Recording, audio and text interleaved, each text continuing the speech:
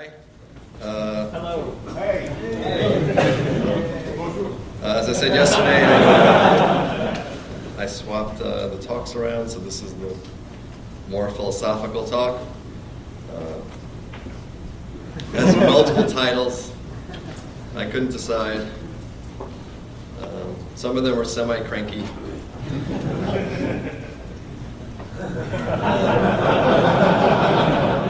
In those moments. And then Mark gave me a great feeder line, so this is about step one. This is just an experience report. It's not advocacy. There's no methodology here or science or anything else. So I'd like you to try to think about when was the last time that you thought about something for an entire hour. Like nobody bothered you and you had an idea and you sat for an hour and thought about it. How about for a whole day? Does everybody remember last time I sat and thought about something for a whole day? How about over a course of a month? We had something you were working on, and obviously you're not spending all the time every day when you start extending it to a month. Or a year. These are tremendously valuable moments if you get to have them at all.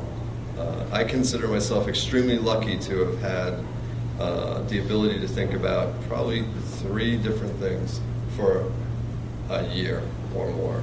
One of them was closure. And there's nothing I prize more than that kind of time. The other thing I'd ask is, when was the last time that you felt confident trying to do something you had never done before? And what do you think it takes to become confident in doing something you'd never done before? Right? Obviously, as software developers, a lot of times we're doing the umpteenth application that takes something out of a database and puts it on the web. But the luckier you are, the more likely you are to encounter problems you've never done before. And how do you end up, how do you start doing that and not feel incredibly at risk? So we'll start by talking about some software development, things we all know to be true, right? We hate bugs in our programs. We're trying to write quality programs. And we know if we let the programs reach the field, it's incredibly expensive to fix inadequacies in the program, right? So we say, okay, we'll have a big testing process and quality assurance, and even that we know is not so great because it sort of has this removal, this distance from the development effort, which is not good. So now we know what to do in this area, right?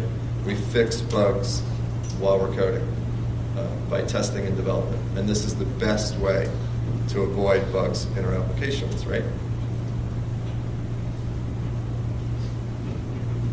No. The answer can. Did you notice that I learned how to make each bullet happen one at a time? So now you don't know what I'm going to say. It's awesome. There's like this menu item for it. No, definitely, absolutely, positively not. The least expensive place to fix bugs is when you're designing your software, which everybody does, yes? Yes. Mm-hmm. Right. I will contend, of all the things I'm saying here, which are very, very extremely fuzzy, that without a doubt, most of the big problems we have with software are problems of misconception. We don't have a good idea of what we're doing before we do it, and then go. And we do everything, we have practices and all kinds of stuff, and we feel really good about ourselves after that point. But if you mess it up, as Mark said, in step 1, it is not going to turn out well.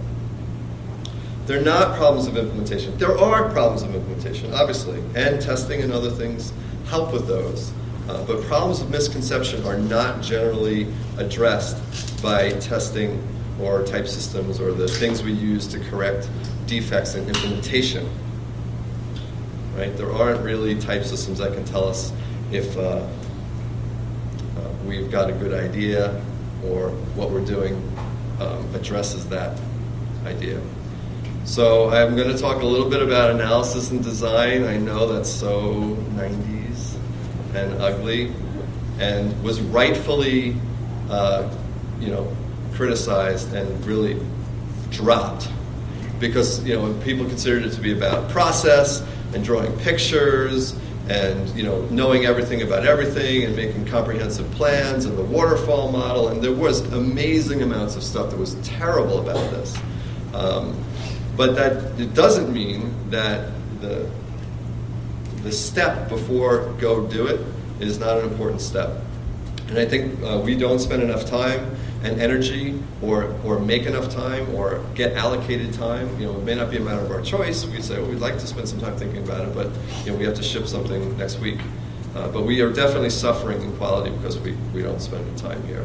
And so what I'd like to do is sort of just, whatever you think analysis and design is, I'd like you to just forget for the moment, and let's try to make a really simple definition. Analysis and design is about two things: identifying some problem that we're trying to solve and assessing our proposed solution in terms of whether or not it solves that problem. That's really what it's about, not about anything else, right? We should be solving problems, right? We should not be building features. There's nothing about feature. What is feature? Feature is just an attribute of something. It's the shiny, chrome knob on something. It's not the purpose of the car. There's no guarantee if you put together a feature list, even if it comes from the customer, that it's going to solve their own problem, or that it solves any problem, or that the features, when you put them together, don't introduce a whole ton of other problems. Right? So programming and writing software is not about completing lists of features. In particular, features provided by users, in spite of their best efforts to satisfy themselves, are often really not good ideas. And you've got to dig underneath it and figure out what problem they have and what's the best solution to it, and then reconcile it with whatever they asked for. We also have a tendency, because we're all smart and we love being smart and sort of figuring out how to make things go, that figuring out how to make something go is good no matter what it took to do it. Right? So if we can find a way to get around a problem, we're like, woo, that's great. And it's not great. Right? Avoiding problems, which we're all capable of doing, very capable of doing, isn't the same as solving them. So we should really try to work on solving problems. And the thing I'm going to talk about today is really that there's a bunch of technique and skill to solving problems. And the first one is just to make an effort to understand the problem you're working on, to recognize, identify it, put it somewhere, and talk about it. So problem solving is definitely a skill. I think, you shouldn't take away from this talk that, there's a certain kind of person who's good at problem solving and they get to do this part of the job. And then we can practice these other things. You can practice this part. Polio wrote this amazing book called How to Solve It in, 1945 or something, which is about how to practice and what are the techniques of solving math problems in this case. And it's a terrific book full of great insight. And if you've never read it, go on to Amazon right after my talk and order yourself a copy. One of the things that's not so great about the book is that it is in the math space, right? And in that space, there's this really nice thing that happens. When you're done and you think you have an answer, you have all the techniques of mathematical proof to determine if you actually have. Whereas as software developers, we don't have that, right? There's no way to prove that you have a good solution to somebody's e-commerce site problem, right? There's no mathematical techniques, and there's not going to be any anytime soon that will let us do that. But it is a skill, and it is something you can practice. It's something you can learn about, and it's worth doing, right? Because as human beings, we get good at what we practice. It doesn't matter what it is. There's amazing examples of people practicing things that they seem to have no potential hope to become good at, and they get good at it because they practiced it. If you practice problem solving, really practice problem solving, you will get good at it. If you practice methodology X, you will get good at that. And I'd like you to ask yourself, where do you think there's more leverage? I don't care what X is. Pick any X you want. Would you rather be good at it or the general skill of solving problems? So what do we need to do? If we're going to work on solving problems, what is the activity like? The first thing is to actually say, I am solving this problem. This problem is this. Blah, blah, blah, blah, blah. And therefore blah. So I have seen so much software made where no one ever said that. No one ever wrote that down. And then we have a whole system. And no one said what problem it's supposed to solve. If we're not solving problems, I have no idea why we're in this room. We absolutely should be working on solving problems, which means we should be enumerating what they are. And then from the mental standpoint, which I'll talk about a little bit later, it is actually important to say them out loud. Right? As the person who's trying to solve a problem, say it. Have a conversation with somebody in your group and say, we need to solve this. The problem is blah, blah, blah. Rant or talk and have a little conversation, or write it down.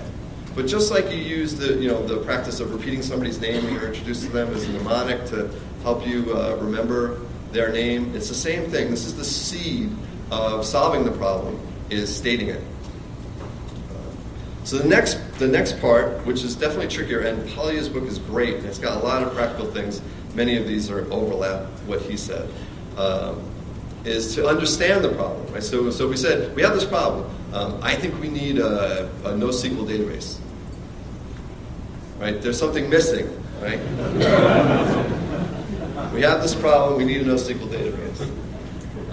We haven't actually said, why. What are the characteristics of this problem that lead us to this solution space? And this is where all the interesting work is, I think, in software development. Right? And so the first step is, what do you know about what you're trying to do? There's definitely going to be a bunch of facts.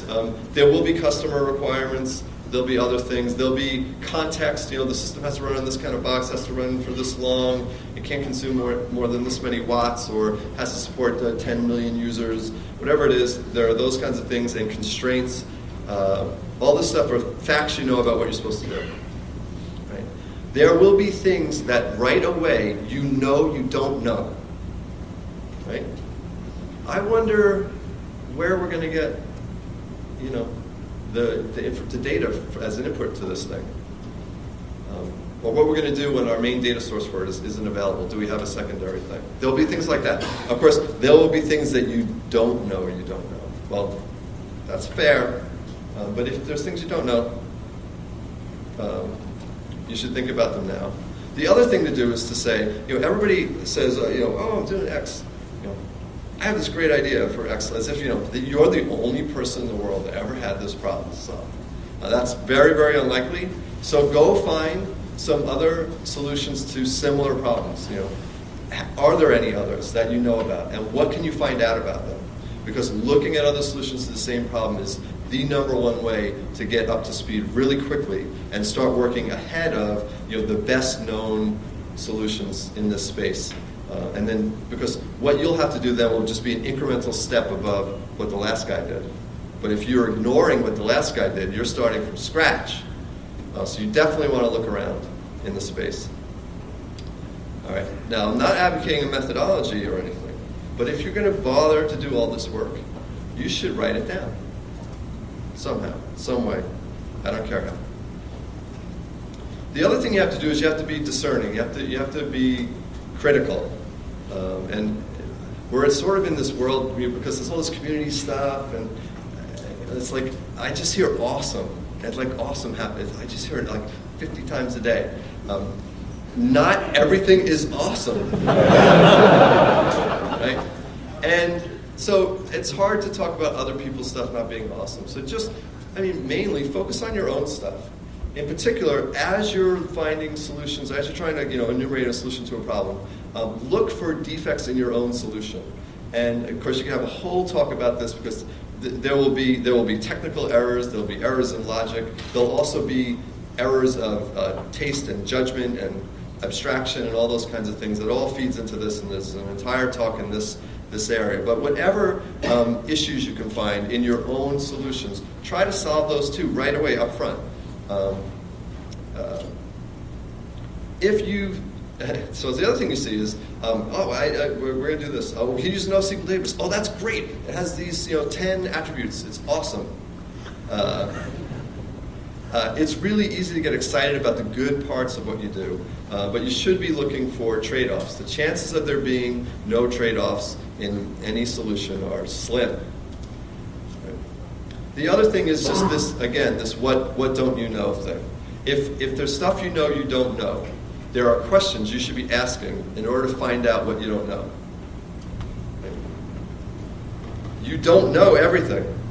Right? So there should be question marks on the whatever it is you want to use that you're going to write all this stuff down.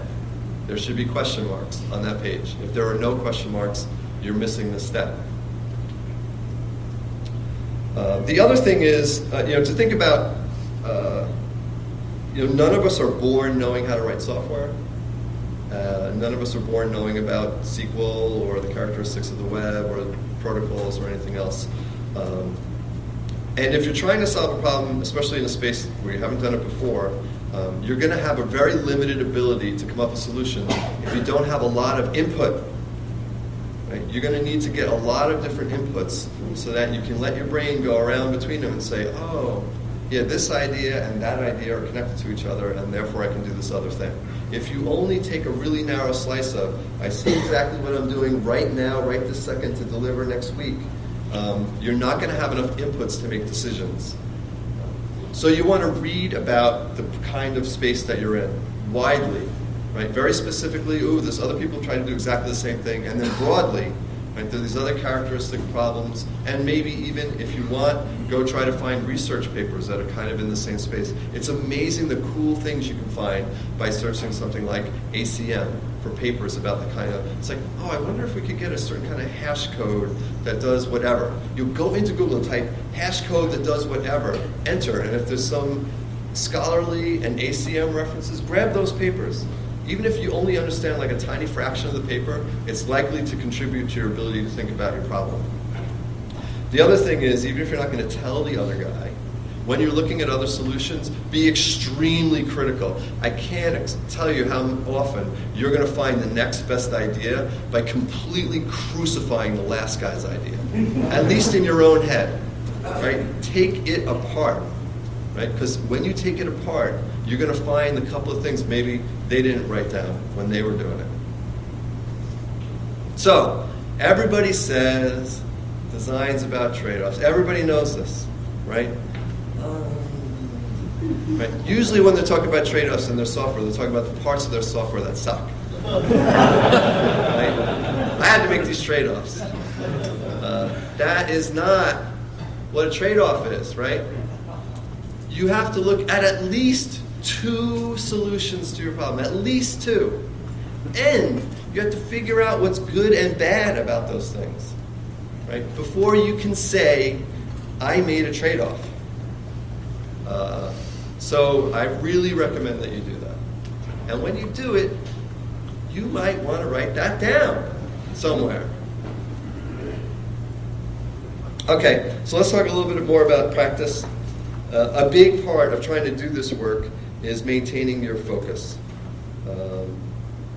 We had a really nice talk yesterday about flow, and that is a kind of a focus-related concept.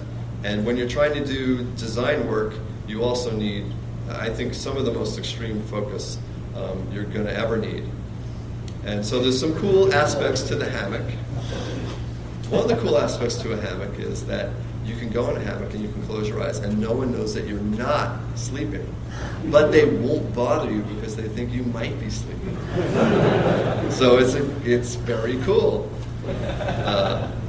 Computers are bad sources of distraction. They're so bad, especially for people like us. It's just like, something else besides what I'm trying to think about. You desperately need to get away from the computer if you're trying to focus. It's almost impossible to focus sitting at a computer. The other thing about focus is that you're going to be making trade-offs when you try to focus really intensely. You're going to drop balls. You're going to miss calling people back and responding to emails and doing your slides for conferences until the airport on the way there, and things like that. That's just the game. The one thing, though, is that you should communicate to people that you care about this process, and the fact that when you're doing it, you're going to seem pretty far away. And that's not a comment about the person that you care about. It's just the nature of doing this kind of work. So it is important to sort of do it. A lot of people will not get time to do this all day, every day, or over the course of an entire week. But if you're going to get some focus time, define what that is. Everybody knows about timeout time for little kids. Programmers need this focus time. They're like little kids. They need to go sit on the hammock and have nobody bother them. So for me personally, I think that the process involves two parts of your mind, and this is stuff that you're seeing. There's books written about this and whatever, and I haven't read them, but they seem to correspond to my personal experience, which is that you sort of have this waking mind and background mind, right? And your waking mind is really good at that criticizing part.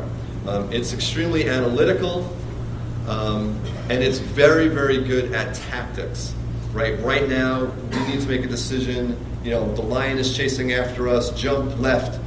We are really good at that. That's what our waking mind is about: keeping us alive and making short-term decisions and looking at the immediately present information and doing something about it. However, if you think you're going to sit down and look at a problem for the first time and stare at your computer and do whatever and have a conversation for 10 minutes and make a really great decision, I don't think so. I know I can't do that.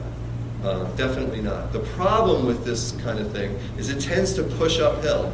Ooh, I see this. Ooh, I see that. Ooh, I see, okay, here I have a choice, left and right. Okay, I can go right. That's more up. Left and right. It's right. Left. That's more up. More up. It's this part of your thinking is really good at finding the local maximum, but it's not very good at getting off the track it's on and finding the fact that there's another hill over there that really takes you higher.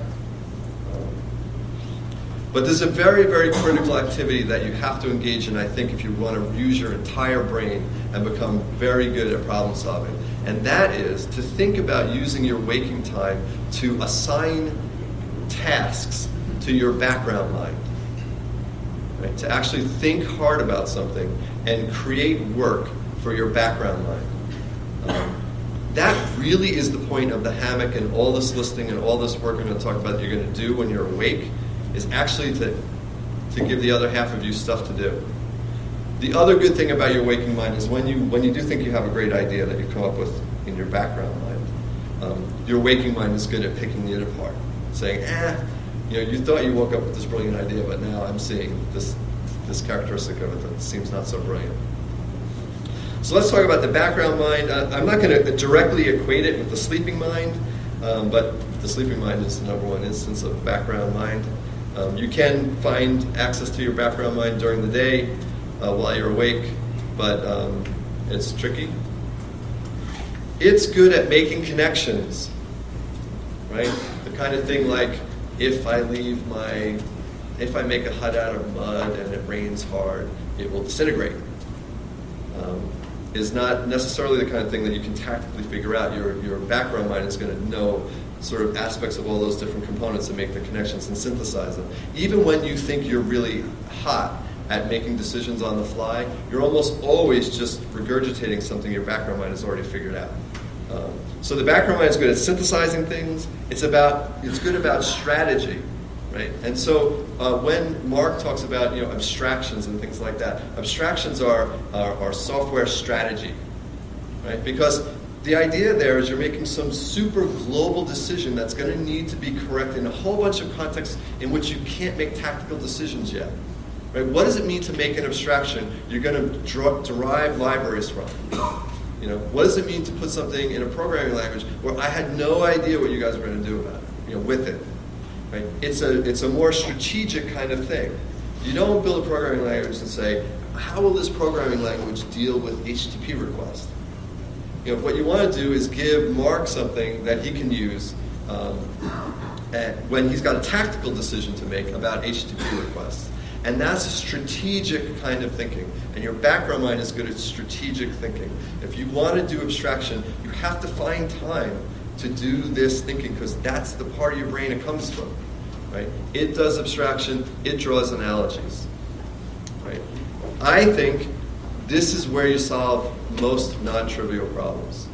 Okay? You can make good decisions in the moment otherwise, but if you're really trying to solve something hard, you've got to engage the other half of your head. So I'm not just saying, the Scientific American said that when we're sleeping, we process the information during the day, because that's pretty obvious. But that sleep reinforces memory, which is good. I mean, it is important to remember what you're working on. But more importantly, it is a great sorter out of things. Right? So we had this whole, I just advocated taking a lot of input, right? Taking a lot of input, doing all this analysis of the requirements in the space, right? Doing, all the reading, looking at, competitive solutions and tearing them apart. That's like, there's this ton of stuff. When are you going to decide what about that is important and what isn't? When you're asleep. Okay? That's what happens. Evolution has solved this problem for us. And that's the solution it came up with. We can't ignore it. We have to use it. But the most critical thing is this one. Right? Finding hidden relations and solving problems we were working on. Okay? So imagine somebody says, I have this problem, that. And you look at it for 10 minutes and say, okay, I'm going to go out to the movies and do something else or whatever. Then you go to sleep. You going to solve that problem in your sleep? Sure. No. Or and you didn't think about it, did you? No, you didn't think about it. You didn't think about it hard enough while you were awake for it to become important to your mind when you were asleep. And this goes back to that feeding your background mind thing. You really do have to work hard. Just think, not typing it in, just thinking about a problem during the day so that it becomes an agenda item for your background mind. That's how it works, right? It's when people are out there and they're like, oh my God, how am I going to find food? And this is happening there, but I know I saw elk over there and they seem to be by the water sometimes or whatever. That's when you wake up as a caveman and say, let's go hunt for the animals by the water. Right? It's not a logical deduction. It seems like that when your foreground mind is sort of analyzing it, but there's no logic for that necessarily. It's really a process of this very parallel kind of thinking. So this is very important. So we have a problem in general because we're just being asked to write software that's more and more complex as time goes by. And we know there's a 7 plus or minus 2 sort of working memory limit, right? And as smart as any of us are, we all suffer from the same limit. But the problems that we're called upon to solve are much bigger than that normally. So what do? If we can't fit the whole thing in our head at the same time, how can we work on a problem with more than 9 components? Right? What I'm going to recommend is that you write all the bits down. Especially now, you've written a lot down about the problem, right? You know what the problem is, a lot of facts about it, constraints about where it runs, you know what you don't know, you've asked yourself those questions, you wrote them down. I wish I knew blah. You looked at competitive things and said, that works great over here, but that part of that competitive thing sucks. I hate that. I wish that wasn't there. You gave this huge agenda to your background mind, and when you're trying to load it up, you need to survey it. And that's the point of writing it all down before. If you've written all the stuff down, including some sketch of how you want to solve the problem, you can go and just sort of jump around and look at that. And it's sort of like, how many balls can you juggle? Well, you can only juggle so many. I can't juggle at all. But if we look at the 7 plus or minus 2 thing, we're going to say we can juggle 7 to 9 balls. But if you can imagine having an assistant who every now and then could take one of those out and put a different color in, then you could juggle balls of 20 different colors at the same time, as long as there were only 9 in the air at any one point in time. And that's what you're doing. You're going to sort of look around at all these pieces and shift arbitrary shapes of 7 into your head at different points in time. Maybe you'll draw pictures. Don't use a UML tool to do this. There. It's not a methodology. So go over and over. But then, you must, again, step away from the computer. There's another really important part of doing this, which is to go and sit somewhere and have no input and close your eyes and not go to sleep. Close your eyes. Because we have this other thing. Right? Everybody knows what it is. It's really hard to describe, but does everybody have a concept of their mind's eye? Right? What you see when you close your eyes and you start thinking about something. It's this weird, it's not actually technically visual, although some people are really vibrantly visual. I know for me it's I don't know, I can't describe it, but it's not very realistic. But you need to do that. That part is important for your brain because at that point, you're switching out of sort of an input reception mode. If you're just looking at your lists, you're sort of in the mode of I'm getting input. But when you're sitting and contemplating something and hashing it over in your head, you don't have any other input, which means you're exercising the recall. I looked at those 20 points. Let's say it was just 20. I looked at those 20 points over and over and over again. And I jumped around with input between them. Now I close my eyes, and I'm trying to recall them and think about them a little bit more in my head. And you're going to find if you've done the last step, going over and over, you will actually be able to sit on a hammock and pull all the different parts of a fairly large problem in and out of your head, admittedly maybe one at a time, and think about them that way. That exercise is really, really important. I don't know why, it just is. Because it forces this recall thing that definitely makes those things agenda items for your background mind. So we'll call that mind's eye time. Now you're done. Cake is in the oven. You just have to wait.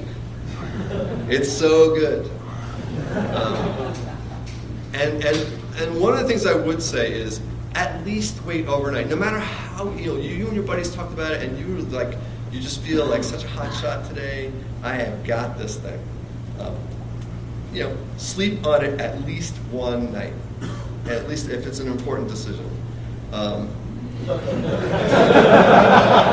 Now, how many people woke up this morning with the answer to a hard problem? You see, it's science. Science at work. No, it's really kind of an unfortunate thing. If you're not thinking about this, you think, what happened? I worked hard all day, right? Whew, I'm done working. Time to relax. Right? Unfortunately, if you believe in what I'm saying today, you're actually doing something kind of important when you're sleeping. So occasionally, you really have to give your brain a chance to do that other part of the job. If you always deny it, I don't think you're going to have the best results. Unfortunately, sometimes overnight is not enough. Some big problems, especially finding really good abstractions or finding answers to things that satisfy a bunch of simultaneous constraints, take a long time. It just does. And I know everybody has to ship and everything else, and in that case, a lot of what I'm saying doesn't apply. And like I said before, I consider it a huge opportunity when I get an extended amount of time to think about a problem, because I know I'll come up with a better answer. But one of the ways you can deal with this and not get stymied by, well, let me just think about that for 3 months, because most managers are not incredibly receptive to that sentence, is to just work on more than one thing, right? Not inside one day. Okay, try to work on one thing each day.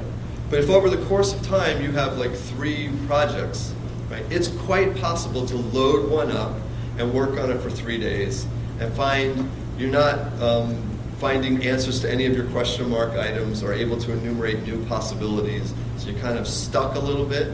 Just switch to another project and do that for a few days. You have to amortize the loading up time. It can take between an hour and an entire day to load up something. So once you've done that, you try to get at least the rest of the day or 3 days or more on it. But don't get hung up about the stuck thing. Just switch. Right? Don't stay stuck. switch. Or get more input, talk about it more, keep stimulating the pathway. Don't stay stuck on it. But yeah, then eventually cake comes out of the oven. You wake up and you have a great idea. You think you know the answer to your problem, or you have a good idea for a solution. Unfortunately, sometimes you have an answer to not the problem you were working on. You were working on 3 projects and you loaded up with project C and you woke up with the answer to project A. That has to be okay, right? You just switch and take advantage of it. At least capture it, right? If you wake up with an answer to some other thing that you can't work on that day, capture the results of this background process. They're really useful. Finally, you do have to take your great ideas and figure out if they're actually great by either analyzing them more, which is certainly important, but sometimes you have to write them and type them into your computer. Actually, we all have to do this. So you do eventually have to code. It's fun. Stu has this great sense. He's seen some of my design sheets. And I don't know what you call it. It's this document of despair or something you call it. It seemed to be all like, we can't do this doesn't work like that, question marks, blah, blah, this other thing. It was just like, it's all negative. But it's all challenges to the problem-solving process. It's not despairing, it's positive. It's saying, I know what my challenges are, and therefore I can work on them. But you spit this thing out, now you have something, so you try to